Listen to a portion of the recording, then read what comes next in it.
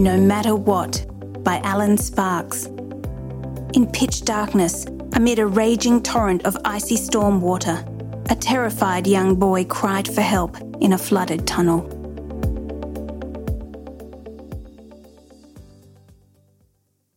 Allan Sparkes saw a lot during his 20 years as a police officer in Australia. But it is the day in 1996 when he risked his life to save a young boy that stands out in his memory. It had been raining for days in the coastal city of Coffs Harbour. By May 3, 1996, all the local creeks were raging torrents.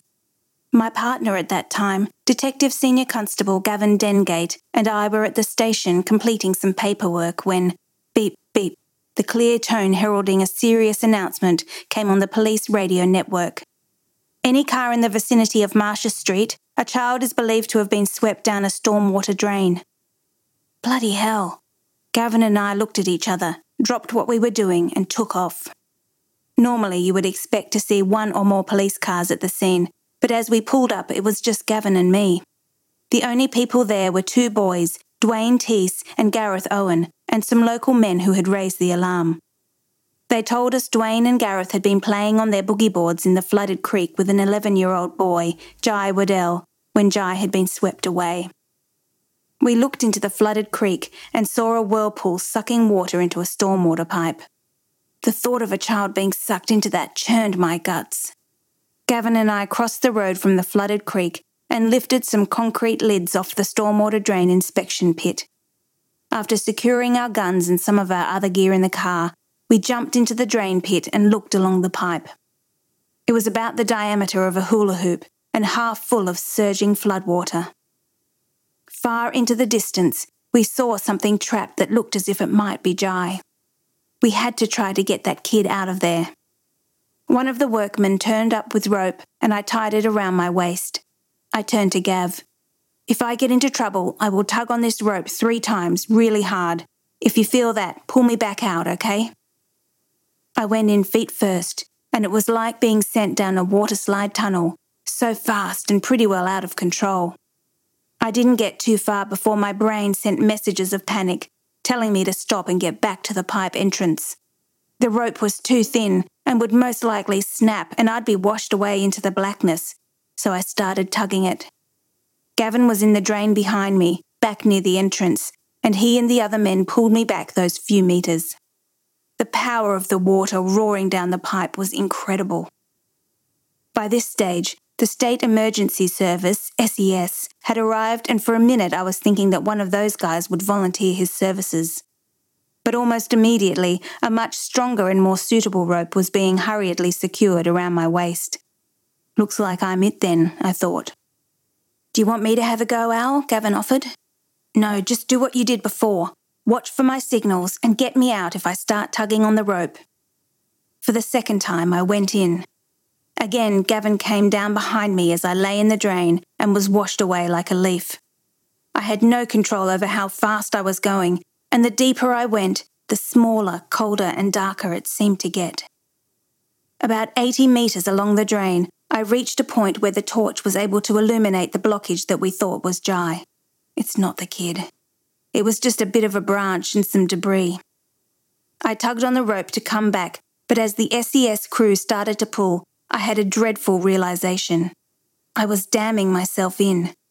I had caused the water to bank up, and I was being engulfed by it. The more they pulled me against it, the bigger the blockage I was creating. I was sure I was going to drown. It must have been obvious to Gavin that things were serious. He crawled back out of the pipe and told the crowd of SES workers and police to pull for all they were worth. I could feel the rope hauling me against the torrent and hoped like hell it was not going to slip off over my shoulders or come undone. There was just too much pressure against me, and I was going nowhere, just spending more and more time submerged. The water was freezing, and I started to shake uncontrollably, from the cold, the fear, or both. I tried to lie as flat as possible, dropping my head back to create the least resistance. This put my head further underwater, so I had to hold my breath as the rescue team tugged on the rope, which was now hard up into my armpits. When I ran out of breath, I would raise my face, and grab a breath in the slipstream created by my head, then lie down and go back under the water, repeating this over and over. It seemed to take forever as I was dragged all the way back up the pipe, but eventually I could see light, and Gavin again. I'm sure my partner had saved my life. If it had not been for him being prepared to get into the pipe behind me, no one would have realised what my situation was, and I would have drowned. Coming out of that pipe created a mixture of relief and sadness. Relief at not dying, but a sadness that we had failed to save the boy. Now I'd been down there, I thought there was no way he could have survived. And I had a sense of what a horrible death it had been. I told the senior police who were there now to let the child's family prepare for the worst. Jai's mother was brought to the scene soon after, expecting that she had lost her son. Gavin and I were standing sodden and freezing talking to the SES and police when a couple of local shopkeepers came over to say they had just experienced the strangest thing. The ungodly screams of a child had come up through the concrete floor of their produce store, travelling from one end of the store to the other. Perhaps there was a chance. Next, a call came over the police radio. A child could be heard screaming under the road near the Pacific Highway, a good 600 metres away. Could he really have been swept so far and still be alive? For the moment, the rain had stopped. If it started again, the whole stormwater system was going to be inundated, and there would be no hope of getting Jai out alive. Gavin and I jumped in our car, and with the rest of the rescue crew, we raced to the spot. Pandemonium had broken out and traffic was banked up. There was an ambulance there with its emergency lights flashing and dozens of onlookers pointing and talking excitedly. We got out of the car, and above all the noise of the traffic and crowds, I could hear the ear-piercing shrieks of a child. I looked around for the source of the screams and saw a hole in the road where a manhole cover had been removed. Someone was lying down on the road, yelling into the manhole as Jai's screams came straight back. Gavin and I raced over and looked down into the hole. Filthy stormwater bubbled up, and through this water came those high-pitched, terrifying screams. "Help me! Help me! Please, please, please, help me!" The screams went on relentlessly. These screams were the most dreadful thing I had ever heard. As a parent, when you hear your child scream out in pain, it cuts straight to your heart. When that scream is coming from a child who you know has been trapped in hell and you have seen and experienced what that hell is, it feels like a giant knife being twisted in your spine. It was a primal message to the back of my brain and completely overpowering. We had to find this child. We had to save him, no matter what. From that point onwards, my memory is tunnelled. A ladder was produced and I took my suit pants off and stood there in my boxer shorts. A very unglamorous photograph of my near-naked body was to appear later in the Sydney Morning Herald.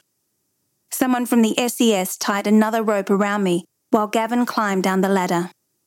Determination was etched on his face as he disappeared under the water. This time, it was my turn to follow him into the unknown. I remember being submerged, trying to feel my way around. My brain could not comprehend how we were under the water, yet we knew from Jai's screams that he was still alive, somewhere. Gavin and I both came to the surface in an area that was the junction of about 6 stormwater pipes. The only light was the beam of our torches cutting back and forth to each of the 6 pipes that surrounded us. Water from some of the pipes was pouring in on top of us, and I felt like I had been holding my breath for the past hour. Desperation, terror, and panic zigzagged around in my skull like ball bearings in a pinball machine. Think straight, Al. Work it out and hurry up. I started to get my head together, and my next thought was that we needed some scuba gear. So I went back to the manhole to yell out for someone to get a scuba tank and some regulators. While I was gone, Gavin started to search the pipes, trying to find which one Jai might have been up. I rejoined the search, and when I went up a particular pipe, I thought I could hear Jai's screams a little clearer. Gav, I shouted. I think he's up this one.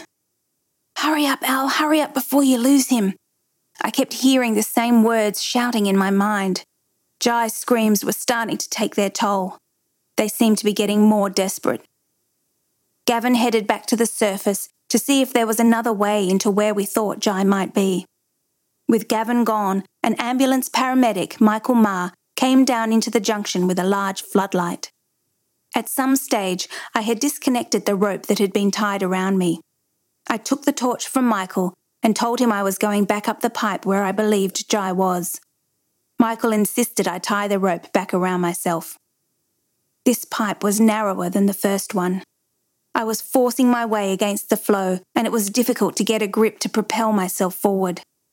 The sides of the pipe were thick and slimy with a horrid goo that I had to dig into with my fingernails and toenails. Physically, it was draining. Psychologically, it was a nightmare. Jai's screams were getting a little louder the further I went, but I couldn't see him. His screams and my efforts to claw my way up the pipe sucked every bit of energy out of me. I was almost pleading to Jai, "Please, mate, please stop screaming." Suddenly, in my torchlight, I saw something, a little face. So white it was like the face of a tiny ghost. I was yelling to him, "Hang on, mate, I'm coming. I got closer. I could see that he was at a T-junction where my pipe came to an end and joined up with the pipe he was in. Jai was hanging onto a piece of timber that was wedged across the pipe. It was about 30 metres up from the junction where I'd entered and where Michael was now stationed. We were about 3 metres under the roadway. "Jai," I screamed, "come to the light. Let go of the timber and come to the light." I was exhausted and my fear of his being washed away was getting stronger. I was still clawing forward, but I was slowing. Jai seemed so close, but I had no energy to go on. I was becoming terrified at the thought of more rain and that we were both going to drown. Finally, Jai let go of the timber and I saw him coming towards me. "Oh my God," I was saying to myself, "I've got him. He's going to be safe." "Mick, I've got him!" I screamed down the pipe. Jai washed into me and I folded him up in my arms. He was shaking uncontrollably and he started to sob. My emotions overtook me. I held on to him, crying with him. Somehow I got Jai underneath me and pointed him towards Michael. I turned myself around in the narrow pipe and followed Jai back down it, pushing him along. Michael got hold of Jai, quickly assessed him, then took him back toward the manhole. The local TV crew's footage shows Jai being lifted from the manhole like a little drowned rat being pulled out of a hole. The ambulance crew put him on the gurney and wrapped him in the emergency blanket, just as his mum dropped down beside him and hugged him. As they wheeled him away, you could hear Jai say, "I thought I was going to die." "I bet you did, mate. And for a long time, so did I."